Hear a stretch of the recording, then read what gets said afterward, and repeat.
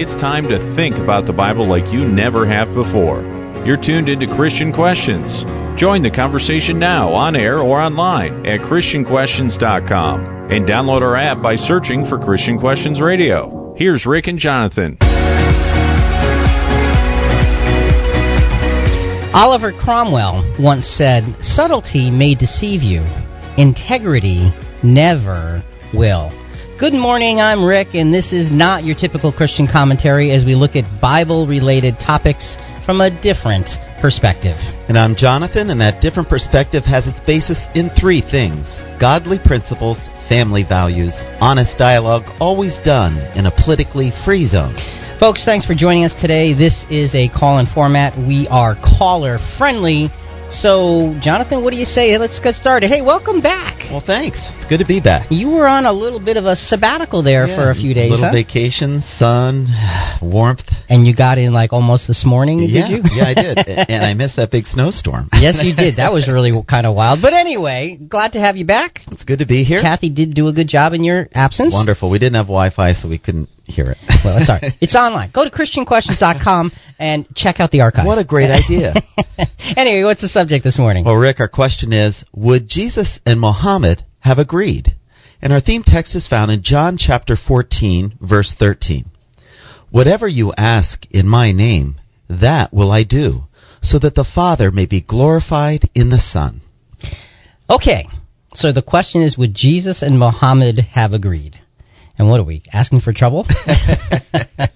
The bottom line, Jonathan, is this. Look, we live in very touchy times, whether it is debating political positions or arguing for more of what we believe are our rights or standing against those things or those who want to do us harm. There are multiple ways of looking at all of these things, and religion is no different. Did you know that almost one half of the world is either basically Christian or Muslim? Wow. That's a lot of people. That is. Kind of makes you wonder, with so many people professing to follow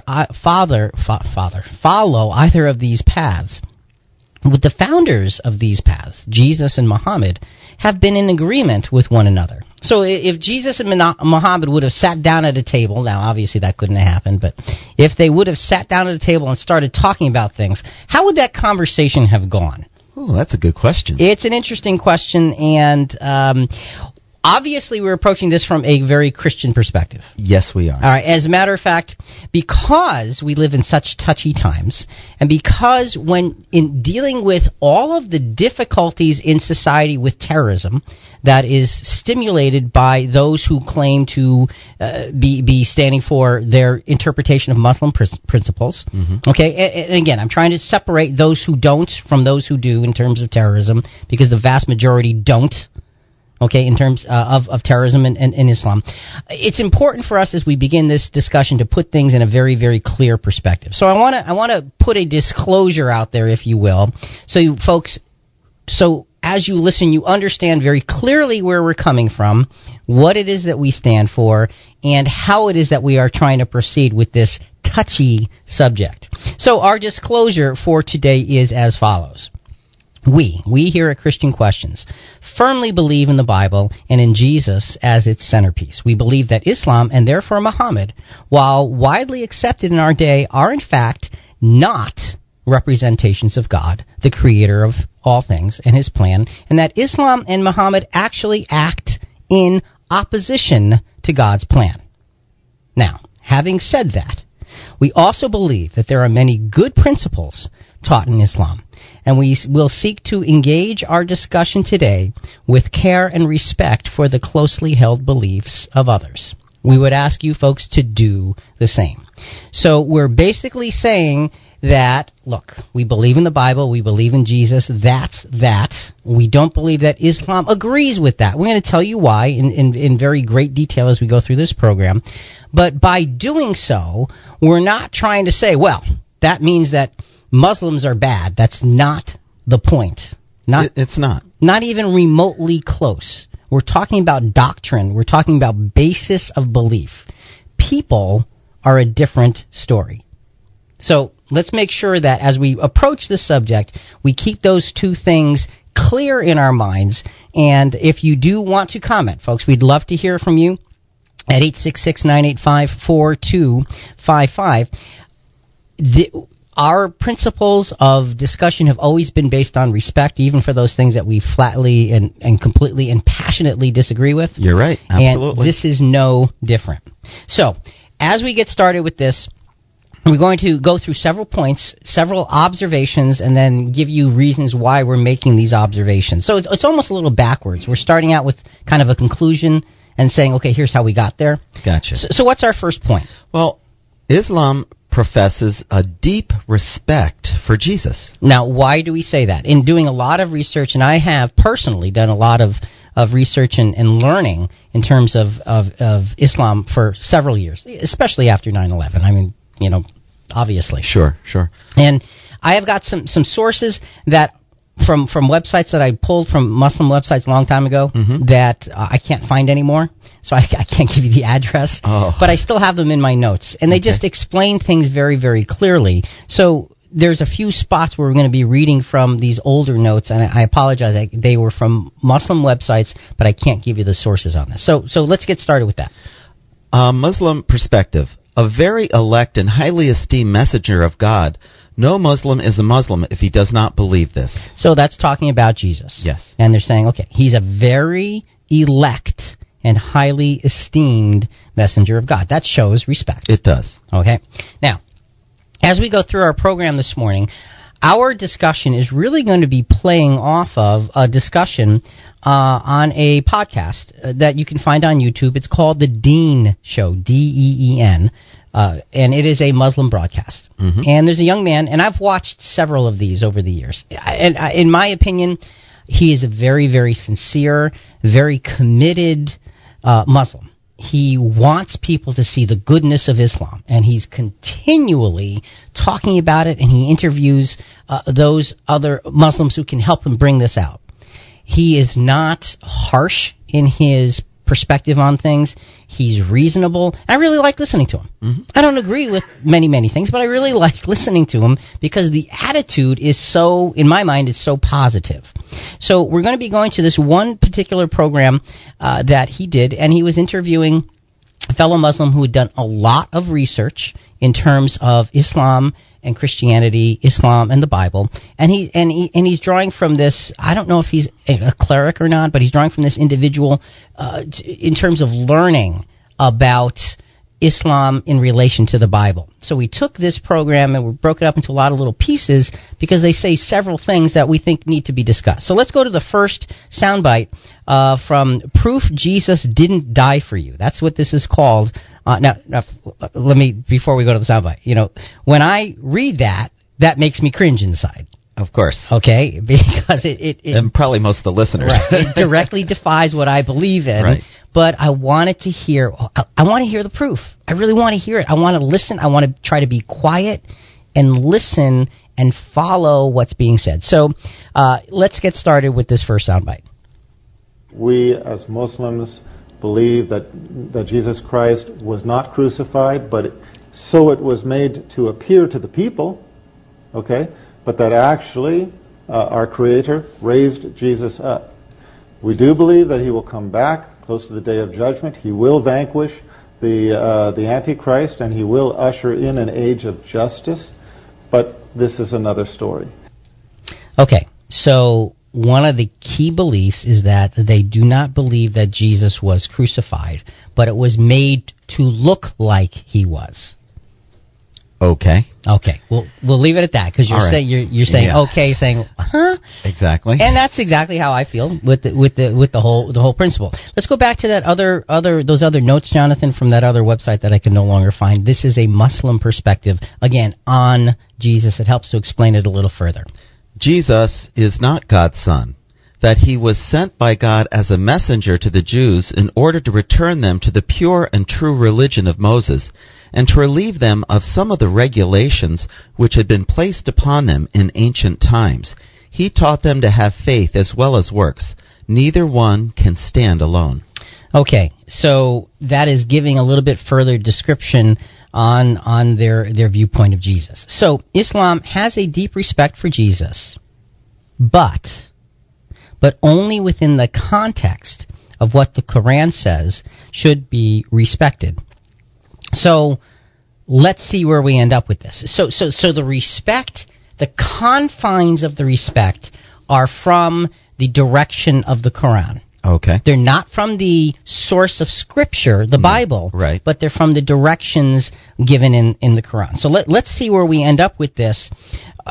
Here's what Muhammad stood for, and this comes from ediscoverislam.com. So this, again, is a Muslim website. In almost all of our quoting in terms of trying to describe Islam, we're going to use Muslims' words describing themselves. Their sources. Right, because I don't believe it is appropriate for me to try to describe Islam. Yes, no. Since you're a Christian, and right, your understanding is there. Right. Good.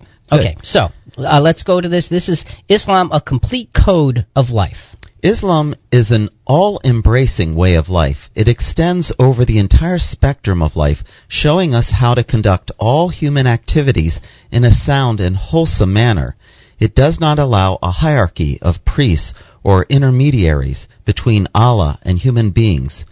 No far-fetched abstractions, no complicated rites and rituals. So what they're saying is the message, what I'm interpreting from that is, the message is, look, Islam is simple, but it's comprehensive. It's going to show you how to conduct every single part of your life. Why wouldn't you want that kind of direction? It does, but something that I received out of it was, I can see why they would have said some of these things, because my observation that they can see hypocrisy in some of the mainstream church leadership. Sure. And they're saying, we're not going to mess it up. We're not like that. That, yes. And that's good. And there's some truth or merit to that. All right. But the other side of that, if you follow it through, they're also saying, because they don't believe that Jesus was more than just a prophet, they have in their descriptions, they're saying, well, Islam is going to give you all the direction you need to live your life. You don't need that guy, Jesus. He was a prophet for the Jews to bring them back to the law of Moses. So don't you worry about him so much. Follow what we're saying here. So it takes the need for Jesus away from us. It does, yeah. And for me, that's not a place I want to go. That's not where I live. I'm sorry. It's not our address here. It's not your address. No. So let's take a little bit of a comparison now. Take a look at what Jesus stands for in his own words. All things have been handed over to me by the Father, and no one knows the Son except the Father, nor does anyone know the Father except the Son, and anyone to whom the Son wills to reveal him. See, now, right there, that is a direct contradiction of what that website was just describing, because it says, Islam, there's no intermediary needed. Right. Jesus is saying, nobody knows the Father except me. So, if you want to go to the Father, I'm your guy. The source. I'm the way to get there. Go ahead. Come to me, all who are weary and heavy laden, and I will give you rest. Take my yoke upon you and learn from me, for I am gentle and humble in heart, and you will find rest for your souls. For my yoke is easy and my burden is light. So Jesus is clearly teaching us that there is a necessity for us to find our salvation through him, through Jesus, and to find our connection to the Father through Jesus. That's right. And Rick, he's even describing now for those footstep followers to, focus and follow him. But even later in God's kingdom, he will be that piece that draws humanity to God. And we're going to see that actually in a little bit more of what the Muslim conversation, how it deals with some prophecies. So we'll get back to that point later on. Perhaps Jesus, and this is my thought here. Perhaps Jesus would have looked at Muhammad, if they were sitting across the table having a discussion, like he looked at the rich young ruler. He would have loved him and seen the good in his heart, and he would have also seen Muhammad's inability to fully accept Jesus. He would have seen that there's some good things here, but there's ways that he is far away from being where he needs to be to understand real truth. This is Christian Questions. I'm Jonathan here with Rick. Our subject this morning, would Jesus and Muhammad have agreed? Coming up, could the scriptures be wrong about Jesus being the Lamb of God? That's next.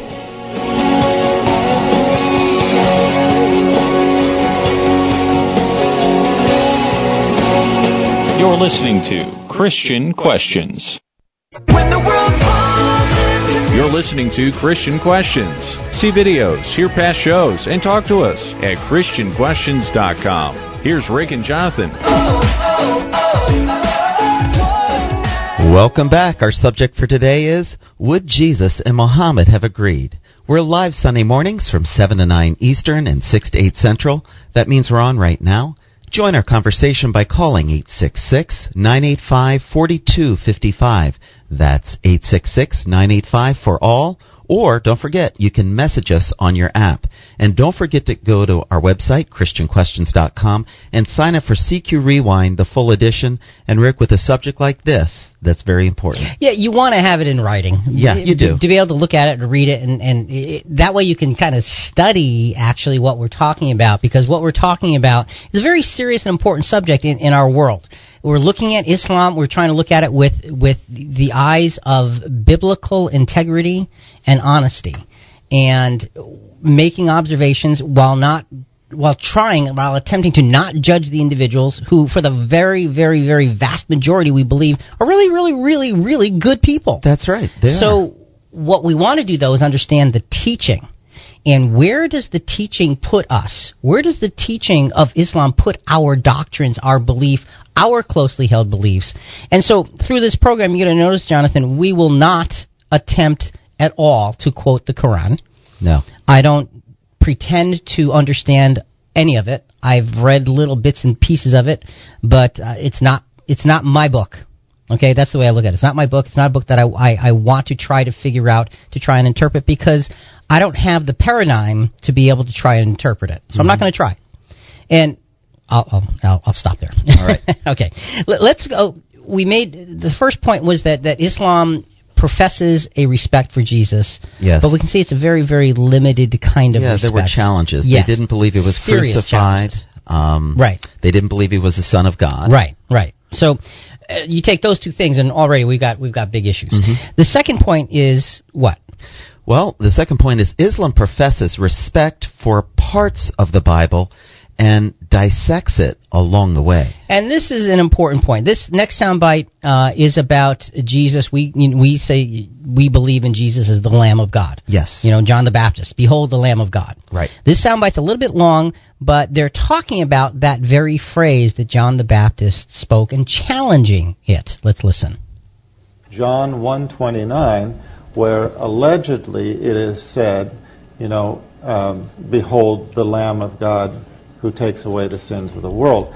And this is John the Baptist identifying Jesus Christ as the Lamb of God who takes away the sins of the world. Well, the problem with this is that the word that is translated to lamb, talia, actually the correct translation from the Aramaic talia is servant, not lamb. So the correct translation would be, behold the servant of God. Now, there's a huge difference between servant of God and Lamb of God. But to try to make it fit within previous scriptural harmonies, the translation was adapted to Lamb of God to make it consistent with other scripture. This is not honest. This is not forthcoming. This is not what we should be doing with Revelation. We should be clear, obvious, and faithful to the Scripture. And were we to do that, the correct translation is, behold the servant of God. Okay. I have so much to say about that and so little time.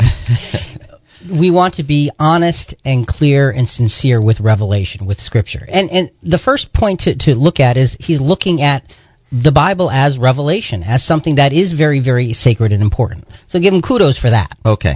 So he's saying, but, if you're going to be honest, translate it for what it's supposed to be. Now, Jonathan, I had not heard this before, this idea. And John, let's just read John 1:29. The next day he saw Jesus coming to him and said, behold, the Lamb of God, who takes away the sin of the world. So my question immediately was, is the word for lamb really the word for servant? So I looked it up, and not in Greek. The word for lamb is the word for lamb is the word for lamb in Greek. Okay. But his point was, in Aramaic, in the, quote, original translation, unquote, the word for lamb was translated from a word which actually means servant. Okay. Now, I could not find that to verify it one way or the other. And you spent a long time. I did. So I'm going to take his word for it. Okay. All right, let's take his word for it because I couldn't prove it one way or the other. I don't know Aramaic. So the question is, does this nullify Jesus as the Lamb of God? The soundbite went on to say that this is the only mention in the gospel of Jesus being the Lamb. Therefore, because of mistranslation, it was incorrect, and you don't want to be following something that's not correct. Okay, so does that nullify Jesus being the Lamb of God? Well, there's two lines of reasoning we need to look at. Okay, the first line of reasoning is that the scriptures, you and I believe, are a whole. That's right. Old and New Testament combined. They belong together. Yes. They give a resoundingly harmonious message when all put together. Yes, absolutely. So the thought of Messiah as a lamb was not started with John the Baptist. John the Baptist didn't just come up with this phrase that they're saying we Christians say, "Behold the Lamb of God," and then it stuck. John the Baptist used that phrase because he had instruction on what the Lamb of God was all about. We know that through the prophecies. And folks, before we get to the first prophecy, if you have a thought, we're talking about Islam and Christianity and the Bible. What are the differences? What are the potential similarities? Our number is 866-985-4255, toll free, 866-985-4ALL. We are live Sunday mornings from 7 to 9 Eastern and 6 to 8 Central, and that means we're on right now. And don't forget to download our Christian Questions app into your Google or App Store. All right, so let's go to only one. There are several, but let's go to one Old Testament prophecy that gives us a sense of this. Isaiah 53, verses 5 through 7. But he was pierced through for our transgressions. He was crushed for our iniquities. The chastening for our well-being fell upon him, and by his scourging we are healed. All of us, like sheep, have gone astray. Each of us has turned to his own way, but the Lord has caused the iniquity of us all to fall on him. He was oppressed, and he was afflicted, yet he did not open his mouth. Like a lamb that is led to slaughter, and like a sheep that is silent before its shearers, so he did not open his mouth. So you have Isaiah clearly depicting the activities of Jesus, and he uses the illustration of a lamb. Yes. We also have, and we won't even touch on this today, but the Passover lamb. Oh, absolutely. And the New Testament, how the New Testament picks up on that and clearly says that Jesus is our Passover lamb. Mm-hmm. Jesus, our Passover, is sacrificed for us. I mean, yes. So the idea of the Lamb of God is not a fabrication and a mistranslation from John the Baptist. It is a sound Old Testament scriptural principle. So if we're going to be honest about Revelation, like the gentleman was saying in the soundbite, we have to acknowledge the fact that the concept of Lamb and Messiah worked together in the Old Testament. That's correct, yes. Now, that's the first point. Okay. The second point, and perhaps even more important, is I really wanted to figure out this Aramaic thing. Okay. Because, he said, well, the Aramaic is the original, and, if you're not going by the Aramaic, essentially you're missing the boat. And I thought, I don't know if that's true. I don't know. I didn't know. I truly didn't know. So I spent hours and hours and hours looking into this. The New Testament was not first written in Aramaic, as some think. It turns out that there are several little fragments of Aramaic New Testament around that are very, very old. Okay. There is a manuscript, it's called the Peshitta manuscript, that has been labeled as an original from which all of the New Testament was taken. Okay. So there are some who say this particular manuscript, yes, it is the original, just like they're saying. My hunch is that they're going to this particular manuscript because it is a relatively complete viewpoint of the entire New Testament. So we looked into that a little bit, and here's what we found. We went to a website. It's got a big long name, CQ Rewind, the full edition. Check it out. Check it out. All right. And let's just read a little bit from it, Jonathan. Classical Syriac, the dialect that the Peshitta is written in, is the most prolific classical Aramaic dialect. It had a golden age between the 5th and 8th centuries and spread all over the Middle East to parts as far as India and China. In light of its history, what can the actual language of the Peshitta tell us about its character? Okay, so first of all, this was a dialect of Aramaic Okay. that really was shining in the 5th to 8th centuries. Okay. Now, that's right around the time that Muhammad actually lived. Oh, that's good connection. Okay. So the problem is it is the wrong dialect. It's the wrong language. Let's read a little bit further. Many Peshitta... Prosciutto. No, that's Italian food. Sorry. Peshitta primacy advocates claim that the Peshitta does back to the first few centuries A.D. since it was written in classical Syriac. And Syriac was spoken at that time. It seems logical that the text could be that old. The problem, however, is that not all Syriac is equal. So what they're saying is, look, it's a Syriac dialect of Aramaic, and therefore it does date back to the time of Jesus. But what this writer is saying is, look, not all Syriac is equal. And now he gives a little bit of a reason why. If the Peshitta was written about Jesus' lifetime, one would expect the dialect to match up with other inscriptions from the first few centuries. This particular dialect of Syriac is known as the Old Syriac too, and is attested in about 80 different inscriptions. So when we compare the two, what do we find? Some curious and telling differences. So what he does is he goes back to inscriptions from the time of Jesus, from those first few hundred years, and looks at the dialect of Aramaic that's written then. Okay. Then he looks at the dialect of Aramaic that's written in the Peshitta manuscript. And what he finds is a dramatic difference. And let me give you an example. Okay. Let's say that you and I, we found somebody who had written about Jesus. And we want to say that this was written 1895. All right. Okay, year 1895. Just kind of go back there and think about the way people spoke. Mm-hmm. English, it's written in English. Okay. Okay, the way people spoke, the way people acted, and let's compare that with what we see in our, and I'm making this all up, folks, okay? So somebody wrote about Jesus, we think it comes from the year 1895, and it says, Jesus was really groovy. He had some far-out teachings that were out of sight. That doesn't sound like the 1890s to me.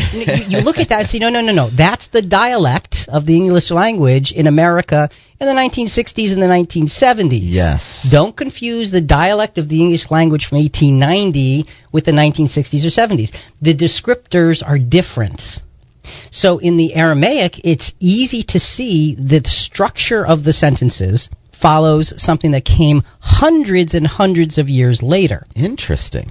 So when they say Aramaic was the basis, the Peshitta specifically was the basis for the New Testament, they're wrong. It's written the wrong way for it to be at legitimate. the wrong time. So it is a copy, in fact. So again, if you're going to be treating Revelation, as they said in the soundbite, you have to do it with honesty and integrity. And if your source proves to be dated far too late to be an original, then you have to admit that. Folks, if you have a thought, it's 866-985-4255, toll free, 866-985-4ALL. We're live Sunday mornings from 7 to 9 Eastern and 6 to 8 Central, and that means we're on right now. And don't forget you can message us with your smartphone app during the program, and we'll try to share your comments on air. Let's go to another soundbite, Jonathan, from Proof That Jesus Didn't Die For You from the Dean Show. And this is about John the Baptist, a little bit more on him. It's said that in John 1:29, John the Baptist knows who Jesus Christ was. He says, "Behold the Lamb of God." This guy's the Lamb of God. Right here. Hey, everybody. Lamb of God right here. We got him right here. Why then, in Matthew 11:3, does John the Baptist say, "Are you the coming one, or do we wait for another?" Okay, now you can't have it both ways. Either John the Baptist knew who he was or didn't know who he was. Okay, the Christian claim is he knew who he was, he identified him as the Lamb of God, and he said, "The Lamb of God who takes away the sins of the world." And we're pointing out, okay, if you're going to say that, then why is it that in Matthew 11:3, he says to Jesus Christ, "Are you the coming one? or do we look for another? In other words, he doesn't really know who he is. Okay, so can you have it both ways? First, let's read the scriptures. Matthew 11, 2 through 6. Now when John, while imprisoned, heard of the works of Christ, he sent word by his disciples and said to him, Are you the expected one, or shall we look for someone else? Jesus answered and said unto them, Go and report to John what you hear and see. The blind receive sight, and the lame walk. The lepers are cleansed, and the deaf hear. The dead are raised up, and the poor have the gospel preached to them. And blessed is he who does not take offense at me. So John wasn't actually speaking to Jesus. He sent his disciples to Jesus to verify. John is in prison, and there is great doubt here. Yes. And the gentleman in the soundbite is saying, well, you can't have it both ways. He knew he was the Lamb of God, so why is he questioning? You can't have it both ways. Well, again, humanity, imperfect humanity, has doubts. Always. You can't have it both ways, because we sometimes doubt, and especially when he's in prison and things aren't working out the way he expected them to work out. Exactly. And many of the disciples didn't expect things to work out the way they worked out. Right. So I just want to go to a quote from an article called Muhammad and Jesus by David Wood. He is not a Muslim, just to clarify that. A little bit about Muhammad and some of his doubts. At age 40, Muhammad fell into a trance in a cave on Mount Hira near Mecca when he claimed to have heard the angel Gabriel speak to him. Muhammad reportedly ran home crying out, "O Khadija, I have become a soothsayer, or else I am possessed of a jinn or demon and gone mad." Khadija and her cousin Warwick consoled Muhammad, assuring him his vision must be real, and that he was truly God's prophet. Muhammad had additional revelations of Gabriel speaking to him, but he still had agonizing doubts about the reality. He was even more troubled when the revelation ceased, becoming dejected and even entertaining suicide. So Muhammad himself had doubts. Now, look, doubt is human. We all have them. So to say you can't have it both ways is saying that once you believe something, you're never going to ever doubt it, you're never going to ever question it. That's simply not true. That's simply not the way imperfect human minds work. This is Christian Questions. I'm Jonathan here with Rick. Our subject this morning, would Jesus and Muhammad have agreed? Coming up. So, how did Jesus handle John's doubt? Was it judgmental or not? That's next.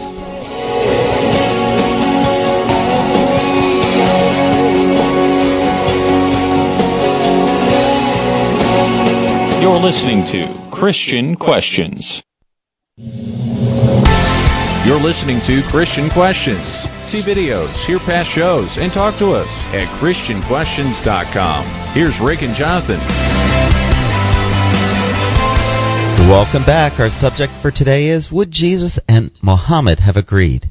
We're live Sunday mornings from 7 to 9 Eastern and 6 to 8 Central. That means we're on right now. Join our conversation by calling 866-985-4255.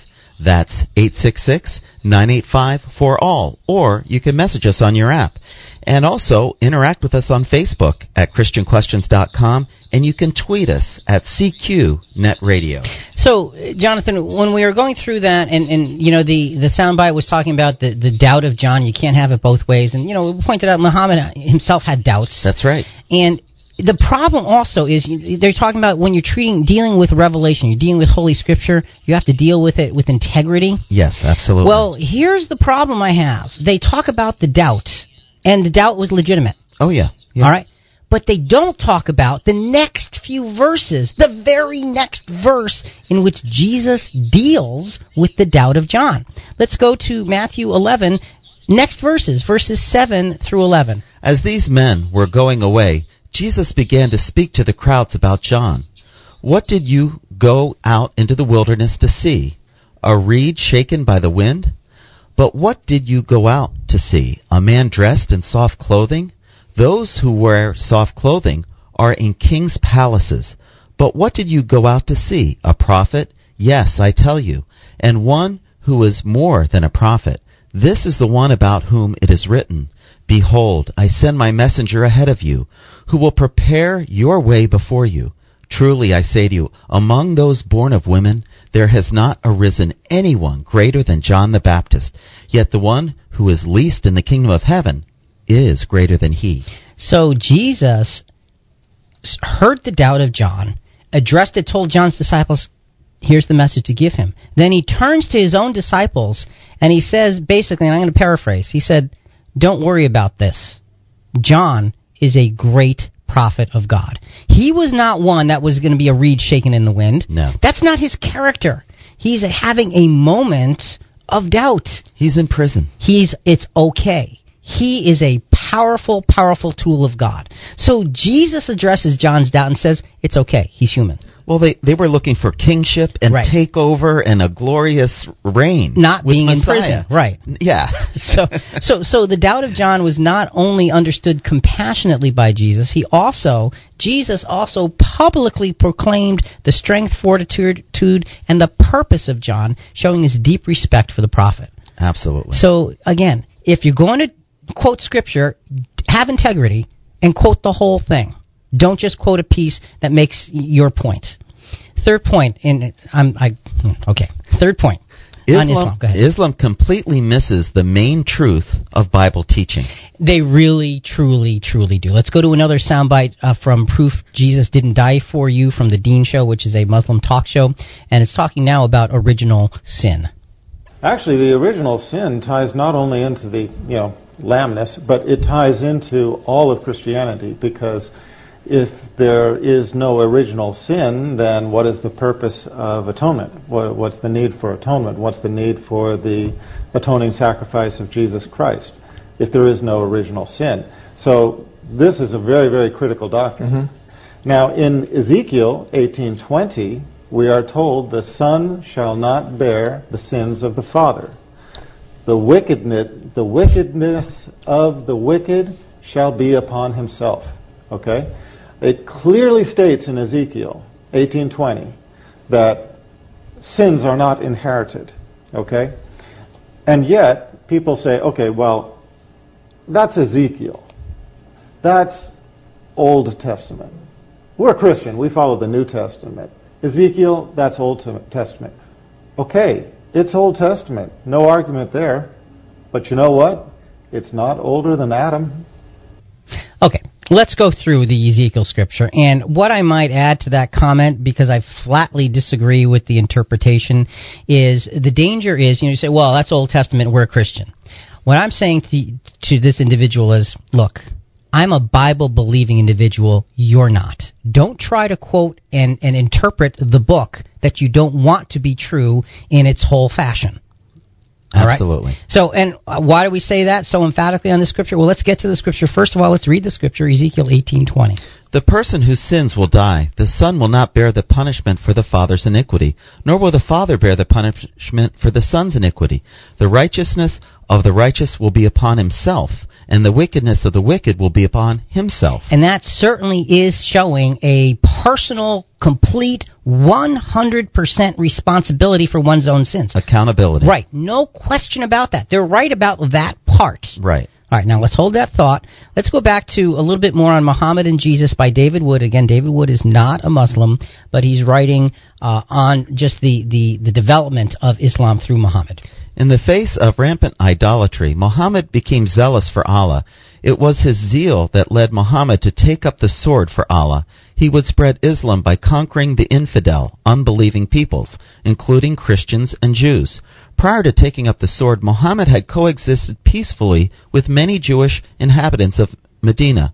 But when he realized the Jews rejected his prophetic calling and radical ideas, he became angry and began treating them cruelly. As a result, some Jews were driven into exile by his militia, while others were executed with their widows and children being sold as slaves. So you can see that some of the physical history of Muhammad and the pressing of his doctrines, if you will, is a little bit disturbing in terms of the treatment of other people. We're not going to focus on that. It's just part of the facts of the development of Islam early on. Let's get back to this idea of sin. Okay, is there original sin or isn't there according to Scripture? Ezekiel 18:20, when you read it by itself without checking the context. Your favorite word? Well, and Jonathan, it's my favorite word for a very important reason. That's right. Because context reveals truth. Without context, you can make any little sentence mean whatever you want. Absolutely. So when we check the context, we're going to see something a little bit different. Ezekiel 18:20 does give you a sense that, okay, everybody's really on their own. Well, why would it be saying that? Well, let's start with Ezekiel 18, verses 1 through 4. Then the word of the Lord came to me, saying, What do you mean by using this proverb concerning the land of Israel, saying, The fathers eat the sour grapes, but the children's teeth are set on edge? Okay, so that is a very well-repeated proverb from the Old Testament, that the fathers make mistakes and the sons end up suffering. So it gives you a sense of original sin. Yes. Strangely enough. Go ahead. As I live, declared the Lord God, you are surely not going to use this proverb in Israel anymore. Okay, stop right there. So if he says you are not going to use it anymore, it means that you did use it. So it did have a reality. So what this prophecy is saying is something has changed. So we got to figure out what is it that's changed. So let's continue. Behold, all souls are mine. The soul of the fathers as well as the soul of the son is mine. The soul who sins will die. So at this point, now this prophecy is saying that each soul is going to be responsible for himself. No longer are we going to die because we were born in sin. Gotcha. Something changed. Something is different. But what this is actually doing is it's verifying the existence of original sin. Yes. It's not taking it and throwing it away. It's saying no more because something has changed. Prophecies, Jonathan, prophecies were spoken in old times, and some have been fulfilled, some are being fulfilled, and some will be fulfilled. This is one of those that will be fulfilled. This is a prophecy about the future of mankind's accountability. The next several verses, we're going to skip some verses here. The next several verses give examples of behavior. And they're saying, it used to be this way, now it's going to be that way. And so the prophecy is showing you differences. And so now we're going to drop into Ezekiel 18 in verses 19 through 23. Yet you say, Why should the son not bear the punishment for the father's iniquity? When the son has practiced justice and righteousness and has observed all my statutes and done them, he shall surely live. The person who sins will die. The son will not bear the punishment for the father's iniquity, nor will the father bear the punishment for the son's iniquity. The righteousness of the righteous will be upon himself, and the wickedness of the wicked will be upon himself. So let's put this prophecy where it belongs. We believe this prophecy belongs at the time of the day of judgment.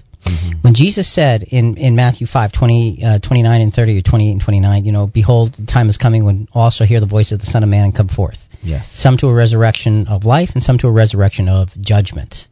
This is talking about that resurrection of judgment. This is talking about Jesus having paid the price for original sin, and now they are resurrected to judgment for their own personal character. So it's taking original sin, it's paying for original sin with the sacrifice of Jesus, which Muhammad and Islam does not believe in.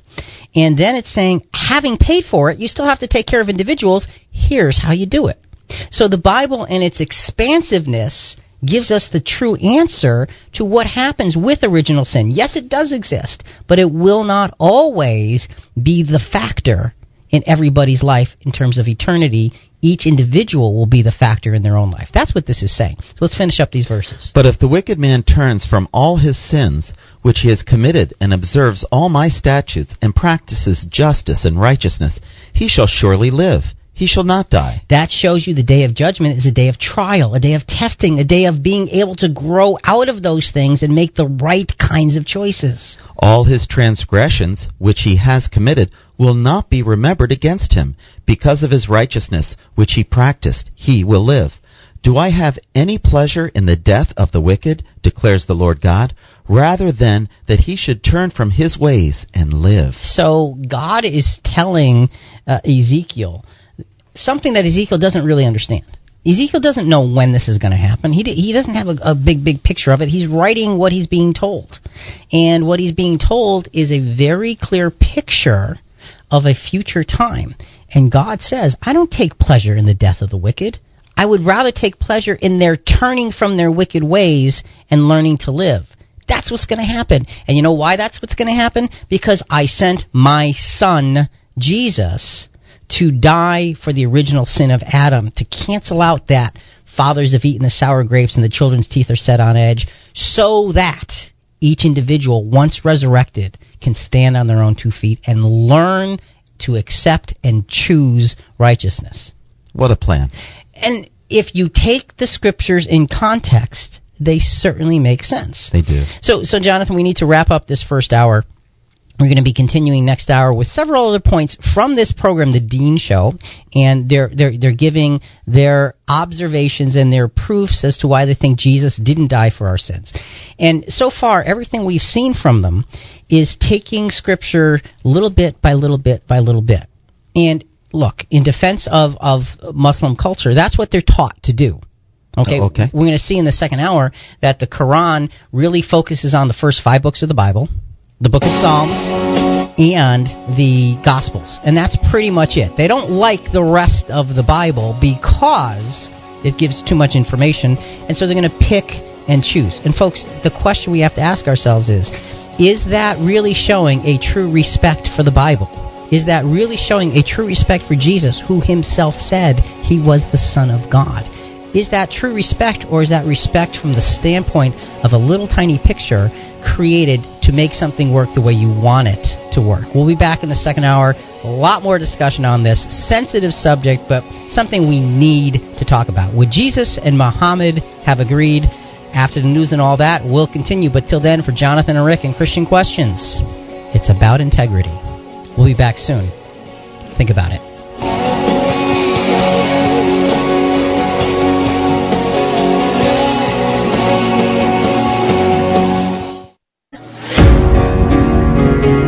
It's time to think about the Bible like you never have before. You're tuned into Christian Questions. Join the conversation now on air or online at ChristianQuestions.com and download our app by searching for Christian Questions Radio. Here's Rick and Jonathan. James E. Faust once said, "Honesty is more than not lying. It is truth-telling, truth-speaking, truth-living, and truth-loving." Good morning, I'm Rick. Welcome back. This is not your typical Christian commentary as we look at Bible-related topics from a different perspective. And Jonathan, we've got a difficult subject on the table this morning, but a very, very necessary subject. We really do, Rick. And our question this morning is, would Jesus and Muhammad have agreed? And our theme text is found in John chapter 14, verse 13. "Whatever you ask in my name, that will I do, so that the Father may be glorified in the Son." And we're looking at Islam today, Jonathan, in a very, very specific way. We're looking at a little bit of the history of Islam, but only a little bit. But primarily, we're focusing on Islam in their proclamations and understanding of the Bible, and their proclamations and understanding of Jesus. And as we do that, we're quoting those individuals who are telling us what the Islamic perspective is, and then we're checking it against Scripture.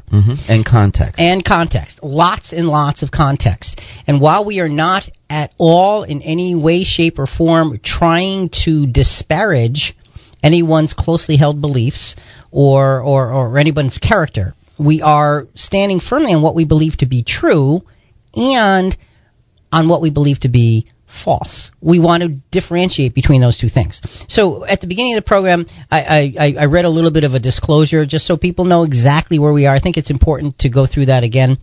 So here it is. We firmly believe, we at Christian Questions believe in the Bible and in Jesus as its centerpiece. We believe that Islam and therefore Muhammad, while widely accepted in our day, are in fact not representations of God, the creator of all things and his plan, and that Islam and Muhammad actually act in opposition to God's plan.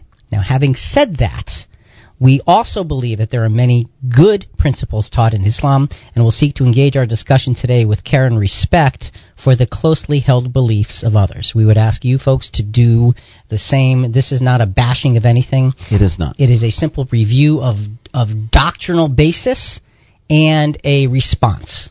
Now, the response is firm because what we believe the doctrinal basis is completely, totally, utterly wrong. You know, and just I'll take it a step further. Folks, this is coming from a guy who's a Christian, entirely a Christian. I've never read the Quran. I don't care to read the Quran, honestly and truly, because I believe the Bible is the inspired word of God. I believe that when you have the traditions of Muhammad receiving the revelations from the angel Gabriel, that's what Muhammad has said. Right, that's what he thought. I believe that one of two things is true. One, he received a revelation, but it wasn't from the angel Gabriel. Because if we track the angel Gabriel in biblical scripture, what he said to Muhammad and what he said in biblical scripture are completely contradictory to one another. They really are. So if it was a revelation, I believe it was a satanic, demonic type of a revelation. Or it's something that came from his own mind, because Muhammad was a very, very brilliant man. And he even questioned it himself. Yes, he had his own, he had doubts. He's a human being. Now, Islam in itself is not it's not bad, and the people aren't bad, but it's something that we need to see in light of Scripture and say, okay, from a doctrinal perspective, this is how they view our book and our beliefs. And is it a view of respect or not? Well, we're laying that out. I want to touch on one more important thing. And, folks, if you do have a thought, let me just give the phone number now. If you do have a thought, we'd love to hear from you. 866-985-4255. I want to recap an important first-hour point about the authenticity of Scripture from a slightly different perspective, okay? Because we believe that the Greek Scriptures were the authentic writings of Scripture. Not Aramaic. Right. Luke 1:1-4. Inasmuch as many have undertaken to compile an account of these things accomplished among us, just as they were handed down to us by those who from the beginning were eyewitnesses and servants of the word, it seems fitting for me as well, having investigated everything carefully from the beginning, to write it out for you in consecutive order, most excellent Theophilus, so that you may know the exact truth about these things you have been taught. So Luke is taking it upon himself to write things out in order, because he says there's lots of rumors going around. I need to settle those rumors. And lots of writings. Right. Okay. Jim Parkinson, he is a Greek scholar that we know. Yes. As a matter of fact, this past summer, in July, we had he and Len Grice on a program with us. That's right. About the authenticity of the Bible. And I went back to that program, and there's a quote here from Jim.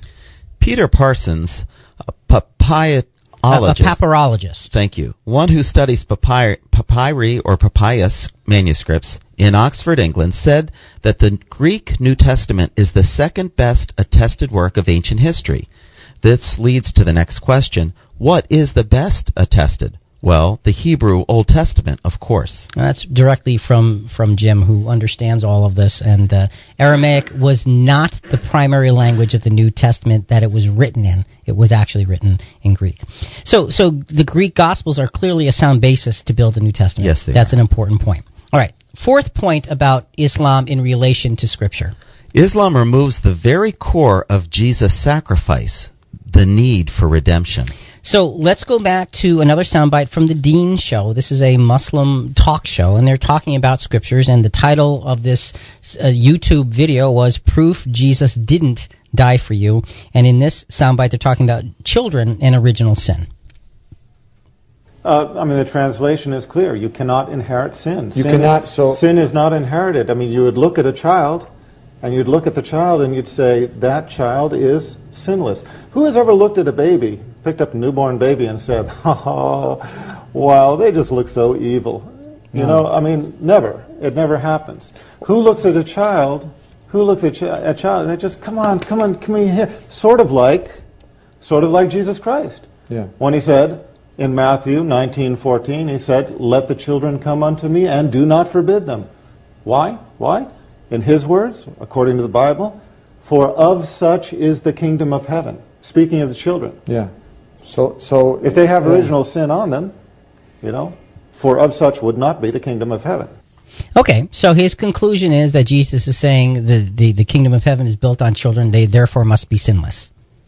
That's his conclusion. That's his conclusion. Yes, yes it is. We'll get to that in a moment. We're going to come back to that, and the way we're going to come back to that is go to the Scripture, and then we're going to do a really strange thing. We're going to read the context. Okay? All right. Back to just Muslim perspective on biblical Scripture. This is important. Muslims believe in the books of the previous prophets, including the Torah, which was sent to Moses, the Zabur, Psalms, which were given to David, the Injil, which is the Gospel, which was given to Jesus, and the Quran, which was given to Muhammad. However, Muslims are told that the previous scriptures were tampered with by mankind, and the Bible should only be accepted in as far as it is confirmed by the Quran. It is to be treated with respect. However, any statements which clearly oppose those of the Quran are to be rejected as the work of men. So there you have it. He said, focusing on the Torah, the 5 books, the first 5 books of the Old Testament, the Gospels given to Jesus, and the book of Psalms. So the rest of it, they're saying, is very, very, very questionable and doubtful. And even the parts that they accept with the caveat that if the Quran doesn't say what that book says, then you take the Quran over the Holy Scriptures. Now, Rick, they do have a point that I got from that, and that the Bible has been tampered with. Yes. Now, let's take the King James Version itself. There are over 10,000 errors in the King James when it was translated. So there is a point, but... Right, there is a point, and that's why you have the thousands of manuscripts and the people that do the laborious work of finding what the most ancient and most accurate writings are. So you're right about that. There has been tampering. So hidden in this statement is some truth, absolutely, positively. However, if the Muslim faith accepts the Psalms and the Gospels, what about the following verse? You remember, because they're saying, look, there is no original sin. Any baby born is born pure and sinless. Psalm 51, verse 5.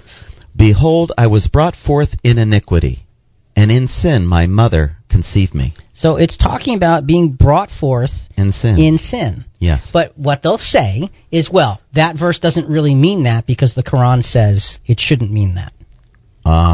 So you're running into a specific and serious issue with the acceptance of what we believe to be God's holy word. Now let's get to the verse in question, Matthew 19:14. Remember about the little children. Leave the little children alone, and do not hinder them from coming to me, for the kingdom of heaven belongs to such as these. That was the verse they quoted. Now let's look at the larger context. And Jonathan, you don't have to go that far to get the larger context here. That was Matthew 19:14. Let's go back one verse to verse 13 and then read 2 verses after through verse 16. And they were bringing children to him so that he might touch them, but the disciples rebuked them. But when Jesus saw this, he was indignant and said to them, Permit the children to come to me. Do not hinder them, for the kingdom of God belongs to such as these. Okay, that's what they talked about. Now, truly I say to you, whoever does not receive the kingdom of God like a child will not enter it at all. And verse 16? Truly, and he took them in his arms and began blessing them, laying his hands on them. So in verse 15, Jesus clarifies his statement about the children. And he says, if you don't accept the kingdom of God like a child. So when he says, if you don't accept the kingdom of God, is he talking to other children?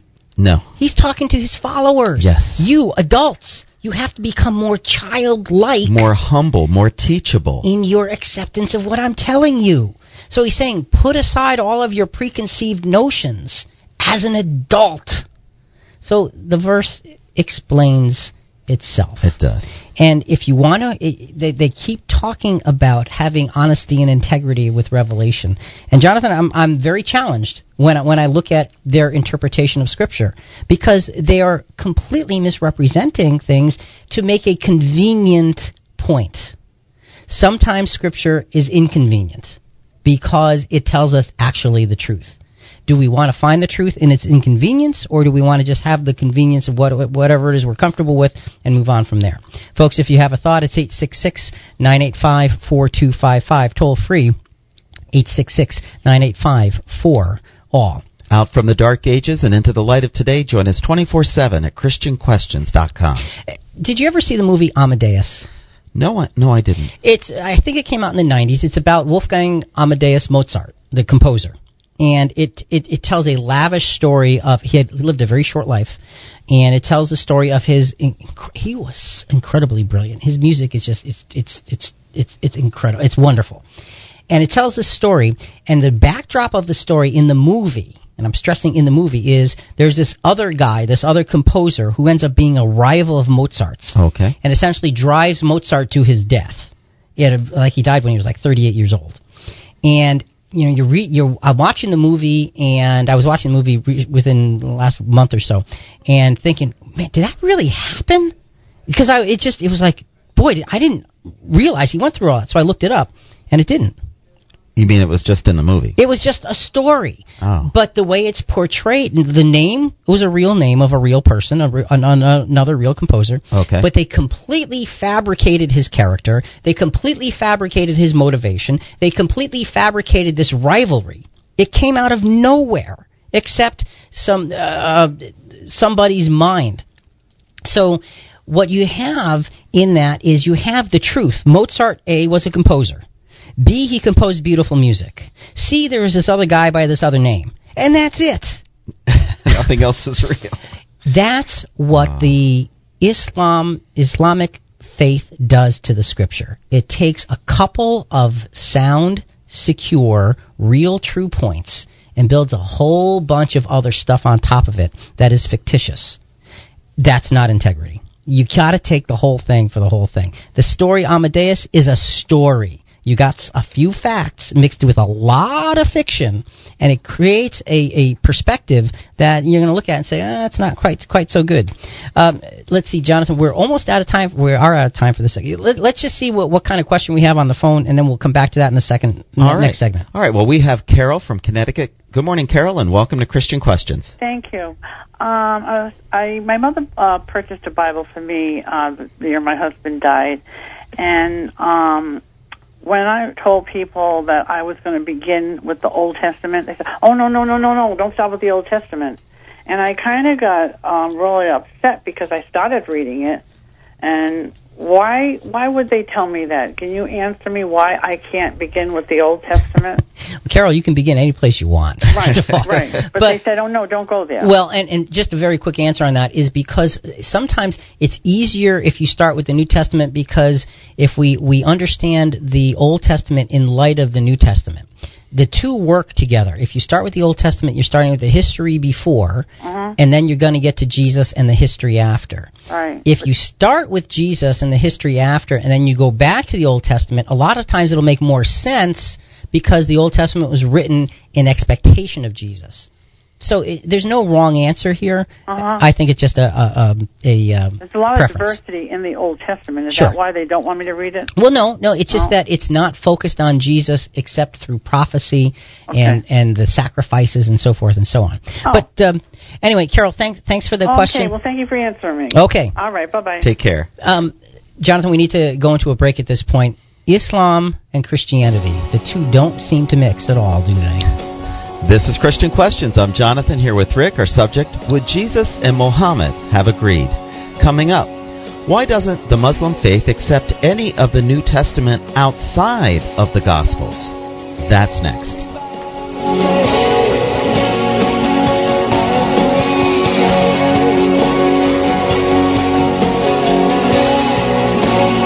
You're listening to Christian Questions. You're listening to Christian Questions. See videos, hear past shows, and talk to us at ChristianQuestions.com. Here's Rick and Jonathan. Welcome back. Our subject for today is, would Jesus and Muhammad have agreed? And the answer is really unequivocally no. Jesus would have had to say quite a few things to Muhammad. We're live Sunday mornings from 7 to 9 Eastern and 6 to 8 Central. That means we're on right now. Join our conversation by calling 866-985-4255. That's 866-985-4ALL. Or don't forget, you can message us on your app and sign up for CQ Rewind, the full edition, at our website, ChristianQuestions.com. So, Jonathan, let's move forward here. It's hard to get through this material because there's so much to say. The fifth point about Islam. Islam also undermines all of the Apostle Paul's credibility. Okay, all? All. All right, and we're going to hear that in a moment. The idea of atonement. We need to be brought back to God because we cannot stand before Him. That's what atonement is all about. We can't stand before God on our own. Jesus' death and resurrection provided this pathway to God. That's right. All right, now let's go to the soundbite from the Dean Show about atonement, and what they're saying is atonement being from the Apostle Paul. Atonement, the concept of atonement comes from 2 Timothy 2:8. Okay? Yeah. And in this verse, this is taken from the letter of Paul, right? Paul is saying that it was according to his gospel that Jesus Christ was raised from the dead.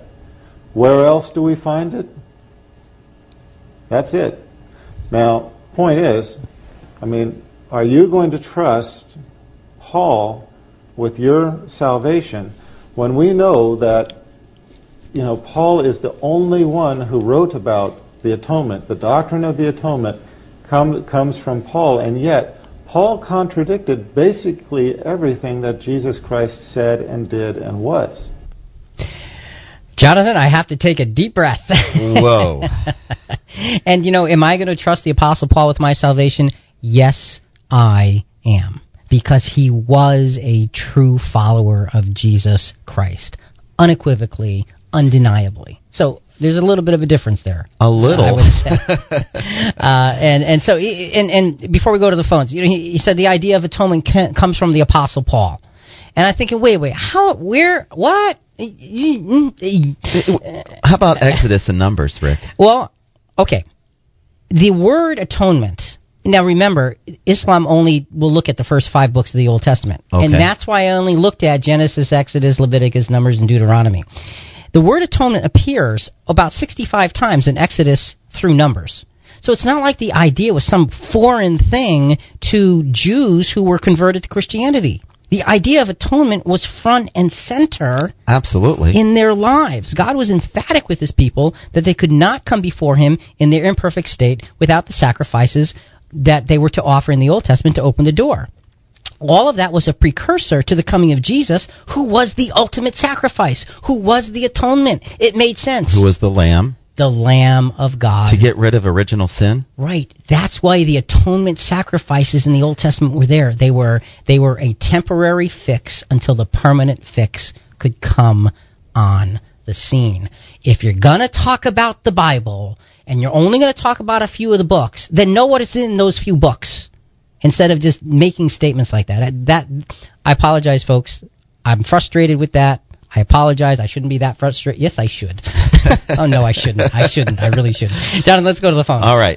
Well, we have Arlene from Connecticut. Good morning, Arlene, and welcome to Christian Questions. Good morning, Jonathan and Rick. Good morning. I have not read the Koran, but my brother has, and he's told me quite a bit about it.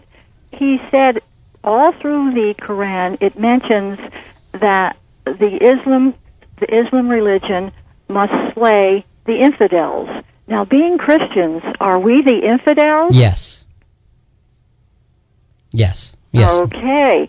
Well, I wonder, does that mean slay our thoughts or slay our physical bodies? It depends on who you talk to. And Arlene, the thing is this. I want to be really careful in trying to interpret what the Quran says because I don't know. And if we just casually read the Quran, we're not going to understand what Muslims say the Quran says, just like if you casually read the Bible, you're really not going to get the whole import. So I'm very hesitant to try to say, well, the Quran means this or that.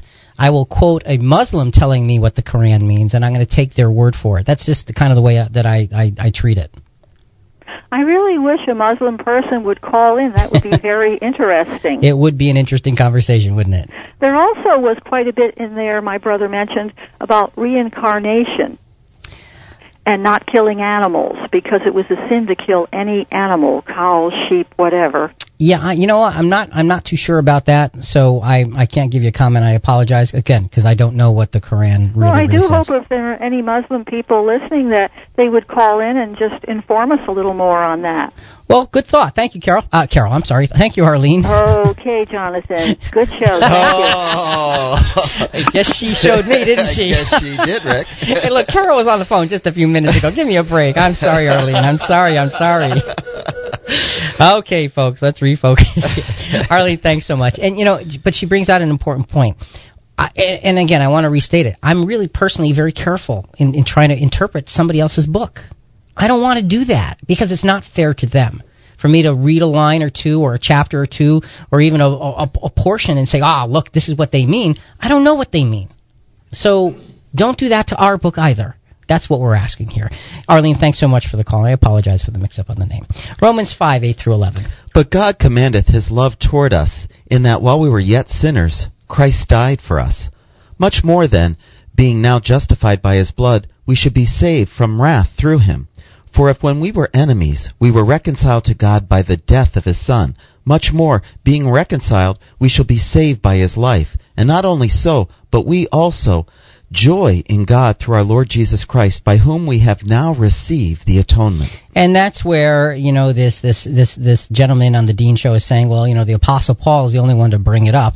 He's bringing up this atonement thing, and nobody else talks about it. But Jesus talks about it in terms of what he's here for. And he doesn't use the word. And does that mean that he's not talking about it? No. Of course not. You have to put things, again, in the perspective of what they were meant to be said. 2 Timothy 2:8. Remember, Jesus Christ, risen from the dead, descendant of David, according to my gospel.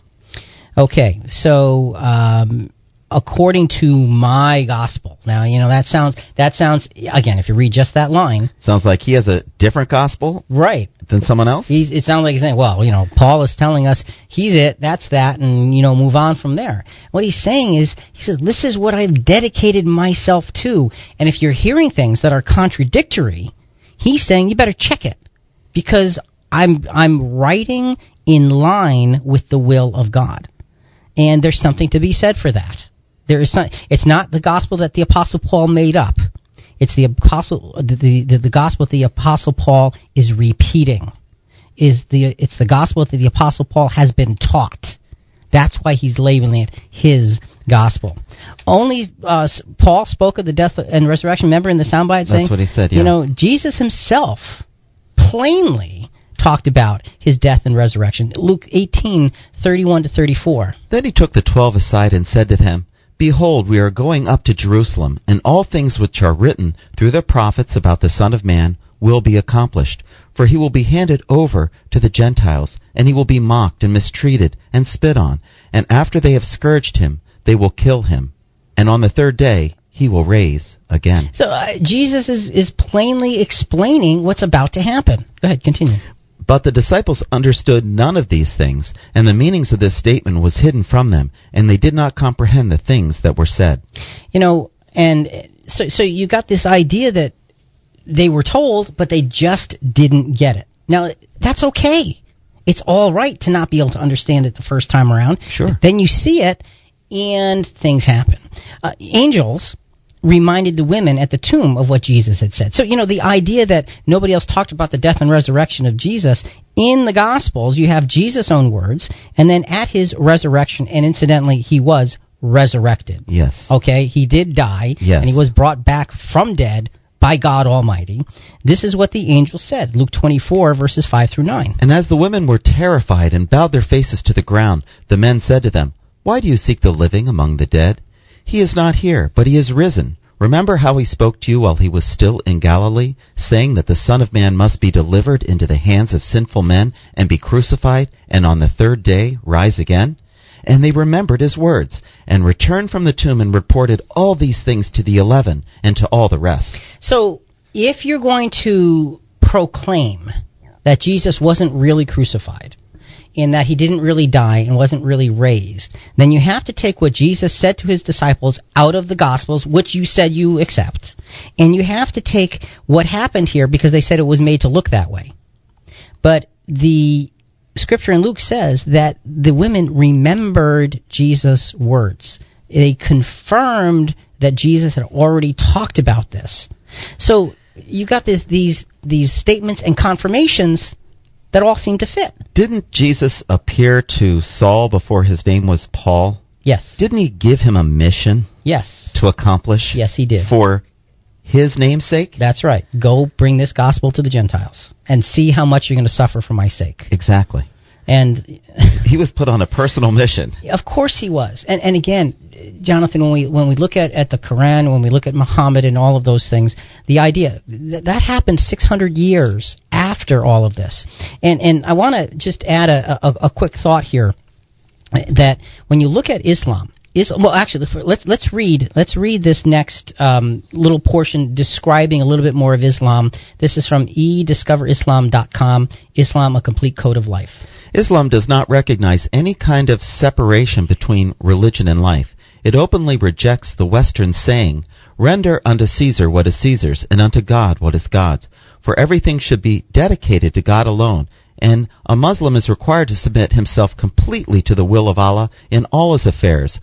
What means, say, truly, my prayer, my sacrifice, my living, and my dying are for Allah, the Lord of the worlds. No partner has He. This am I commanded, and I am the first of those who submit to His will. So, first of all, it says it openly rejects the Western saying, render unto Caesar what is Caesar's, unto God what is God's. That's not a Western saying. No, it's a scripture, isn't it? It's not only a scripture, it's the words of Jesus Himself. Okay, let's read Mark 12:15 through 17. They brought one, and he said to them, whose likeness and inscription is this? And they said to him, Caesar's. And Jesus said to him, render to Caesar the things that are Caesar's, and to God the things that are God's. And they were amazed at him. So this is not a Western saying. This is the words of Jesus in one of the Gospels that you say as a Muslim you accept. So are you saying that Jesus didn't say this either? And they're interpreting, again, Jonathan, to say that, well, there's a separation in what we should do. Do for Caesar what Caesar and do for God what's God's. In Islam, it's all about, serving Allah. No, that's not what this is saying. This is saying be lawfully a lawfully abiding citizen, pay your taxes. Yeah, do what's right in the sight of man. Right. And give your all to God Almighty. Yes. That's what he's really saying. So this is frustrating. On several levels. I want to make just a parallel here. Islam, I believe, is a fake Judaism. Okay. A pseudo-Judaism. I think that it comes up because it has the same principles of Judaism. It gives you the directions, a law, so to speak, that you follow. That's what Judaism was. Islam, they believe the promised seed wasn't Isaac, but instead was Ishmael. Right. Okay? And I think that it is there to replace the acts of following a law. Just like at the same time when Islam was created, and it was created by Muhammad, at the same time, you had the papal system create a fake kingdom of God on earth. They created a fake kingdom. They had their 1,000-year kingdom. That was no kingdom of God. Which failed. Okay? It was fake. So Islam fits into that category of something that does not belong. That's why they call it the Dark Ages. Yes, that's right. One quick soundbite, and Jonathan, this is a great soundbite to leave this segment on, but in the last soundbite they were saying that Paul contradicted Jesus. Well, they're going to give you a whole lot of reasons why they think Paul contradicted Jesus in this next soundbite.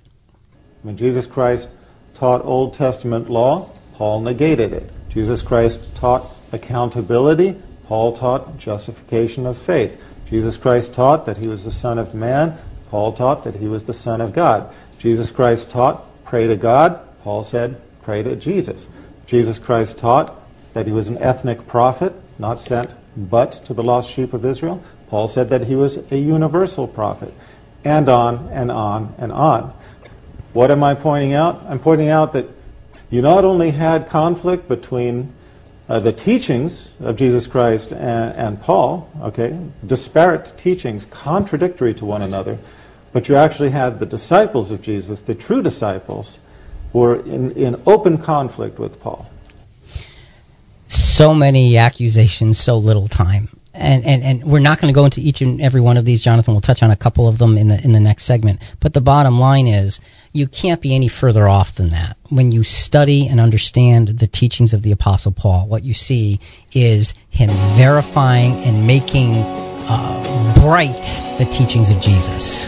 This is Christian Questions. I'm Jonathan here with Rick. Our subject is, would Jesus and Muhammad have agreed? Coming up, how should we handle the differences between our faith and the Muslim faith? That's next.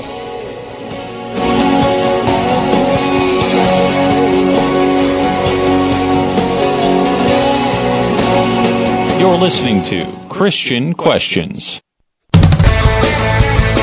You're listening to Christian Questions. See videos, hear past shows, and talk to us at ChristianQuestions.com. Here's Rick and Jonathan.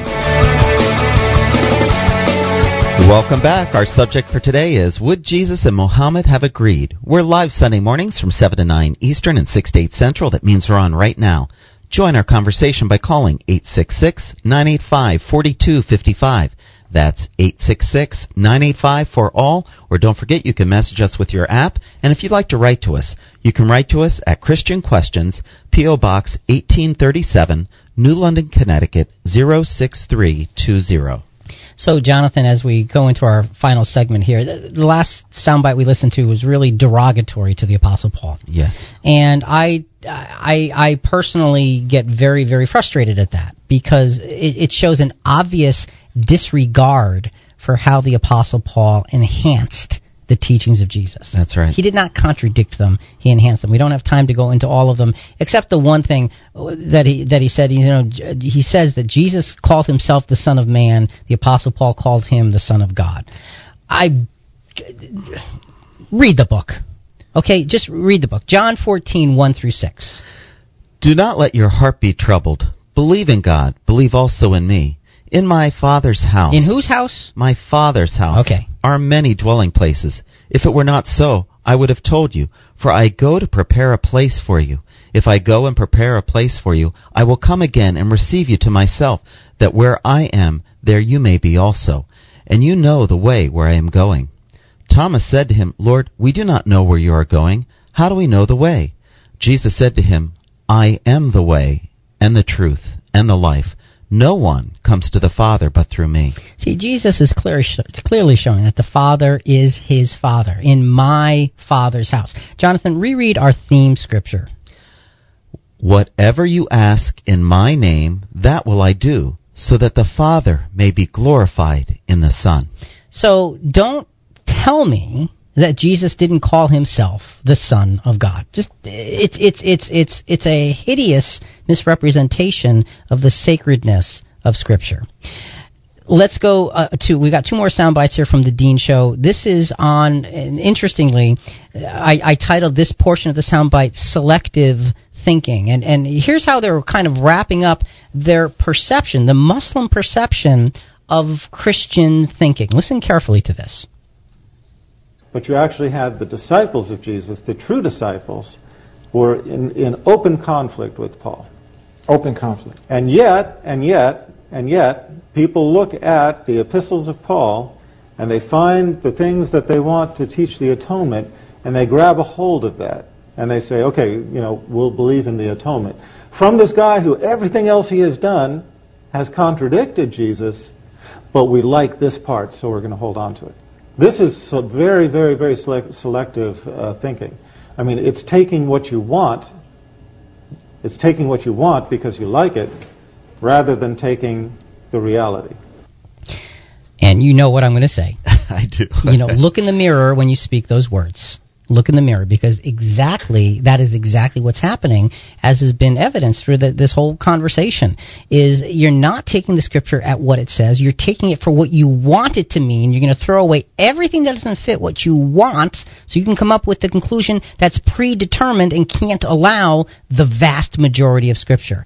That, my friend, is selective thinking. So here's the Apostle Paul's assessment on his own mission, and yes, this is the Apostle Paul's assessment on his own mission. Acts 20, 25-29. And now behold, I know that all of you, among whom I went about preaching the kingdom, will no longer see my face. Therefore I testify to you this day that I am innocent of the blood of all men, for I did not shrink from declaring to you the whole purpose of God. See, he's saying that I showed you everything that I could possibly show you, and I wasn't afraid to show you the things that were even difficult. So the Apostle Paul is enhancing. He's building on the teachings of Jesus. Be on guard for yourselves and for all the flock, among which the Holy Spirit has made you overseers, to shepherd the church of God, which he purchased with his own blood. I know that after my departure, savage wolves will come in among you, not sparing the flock. See, Paul's thinking and actions were not selective, they were inclusive. He was trying to prepare the church at large for a tremendous season of trial and difficulty. And we saw how after the apostles left the scene, there was incredible amounts of corruption that were brought into Christianity. Absolutely. We know that, we acknowledge that. And that's why what we do is we study to try to find the real truth of the Scriptures. And the Scriptures are our textbook. Nothing more, nothing less. Folks, if you have a thought, now would be the time. 866-985-4255. 5:5. Let's go to another soundbite, Jonathan. Last one from the Dean Show, proof that Jesus didn't die for you. This is a Muslim perspective, and this is now addressing Jesus on the cross. And of all of the things that we've talked about, they're frustrating. But I want to show you the whole picture of this, the perspective in looking in on Scripture. So let's take a look at this last soundbite, Fred. So let's go to soundbite number 9. Now the passage you quoted, okay, Yeah. I mean, the translation of that is my Lord, why have you forsaken me? Doesn't seem like someone who's ready to go. That actually is blasphemous. Yeah. Okay, and we as Muslims say, we don't believe that he said that. Yeah. Because that is blasphemous to say, my Lord, why have you forsaken me? Job didn't say that. Abraham didn't say that. Yeah, okay, and you have all of these prophets. I use Job. I mean, Abraham's an excellent example, but I use Job because he's he's what we always hold up as the example of patience. He never said, my Lord, why have you forsaken me? And yet we are going to say that Jesus Christ's faith was so weak that he believed his Lord had forsaken him. This is blasphemy. Yeah. No right. You wouldn't expect that from any righteous person, much less from a prophet, much less from one of the greatest prophets of mankind. So the I don't even know where to start with this, because they're looking at that and they're looking at those words and saying, well, it's blasphemy, because they don't understand. And Jonathan, here is where really we have to apply the true value of our Christian teaching, to have great compassion for those who just don't understand. Yes. Because what they're not getting, what they're not seeing, is that Jesus is not saying that God has left him high and dry. First of all, if you looked at this 22nd Psalm, incidentally, Psalms is one of the books that they say is okay. Right. The 22nd Psalm, if you did an in-depth study of that, what it would reveal is that Jesus was not exhibiting a lack of faith. Rather, he was experiencing the full measure of bearing the sin of the world. We would not expect those of the Muslim faith to even be able to remotely understand this. But the fact is, Jonathan, those words, my God, why have you forsaken me, are the words of Psalm 22, verse 1. What it tells us is Jesus' mind was totally focused on that psalm, because when you read it, it's about his crucifixion. And they accept the Psalms. It is. But they don't understand. They just don't have it in them to understand, because their narrow way of thinking has to be narrowed by the predetermined boundaries of the Quran. And when he quoted Job being one of the most patient men in the world, they don't accept the book of Job. I don't understand. Yeah, I know. So one last text, and then we really need to spend a few minutes wrapping this up and putting it in the proper kind of context. One last scripture regarding the words of Jesus describing his preeminence and the value of his sacrifice, because those are the two things that they take away. But these are the words of Jesus telling us exactly the role that he plays unequivocally. Do not marvel at this, for an hour is coming in which all who are in their tombs will hear his voice and will come forth. Those who do good to the deeds to a resurrection of life, and those who commit the evil deeds to a resurrection of judgment. I can do nothing on my own initiative. As I hear, I judge, and my judgment is just, because I did not seek my own will, but the will of him who sent me. So those verses really encapsulate so much of what Jesus came for. He came for the sins of the world. He came for the sins of those who are Muslim, as well as those who are Christian, as well as those who are Jew, as well as those who are atheist or Buddhist or Hindu, whatever. Yeah. It doesn't matter. Jesus died for the sins of Adam, for original sin. That's what the scriptures teach us. And if you're going to undermine all of these things, then what you're saying is I don't believe in the Bible. So you've got a real strong contradiction here that we need to kind of iron out in our own minds. Mm-hmm. How do we as Christians deal with this? Do you get mad at it? What are you supposed to do? Now, I will admit, okay, that, and you ask my wife, when I was listening to these things, I was doing my Rick Mad dance. Okay? You were frustrated. I was. I absolutely positively was, because it is so far away from the way I understand the sacred book of the Bible. So how do we deal with this? And I think there's two important things. I want to spend several minutes on this here. First, we need to separate those who believe from their belief, as it is important to be firm in our response to the gross errors without personally judging. And Jonathan, you said it before. Love the sinner, but not the sin. Right. We really have to work on that, especially when something frustrates you. Yes. And it's not an easy thing. No. But it's a necessary thing, because I believe that's exactly what Jesus would have done here. Mm-hmm. Let me give you an example, okay? All right. And this is a dramatic example, but I chose this example, thought it out very carefully. Let's talk about witchcraft. Okay. Let's talk about Wicca, which is white witchcraft. While I would unequivocally steer people away, far away from the belief of Wicca, I happen to know some who are Wiccan, who are witches. Okay? They are honest, they are sincere, caring, trustworthy, and engaged people. I like them. And I can work alongside of them as human beings without any trouble.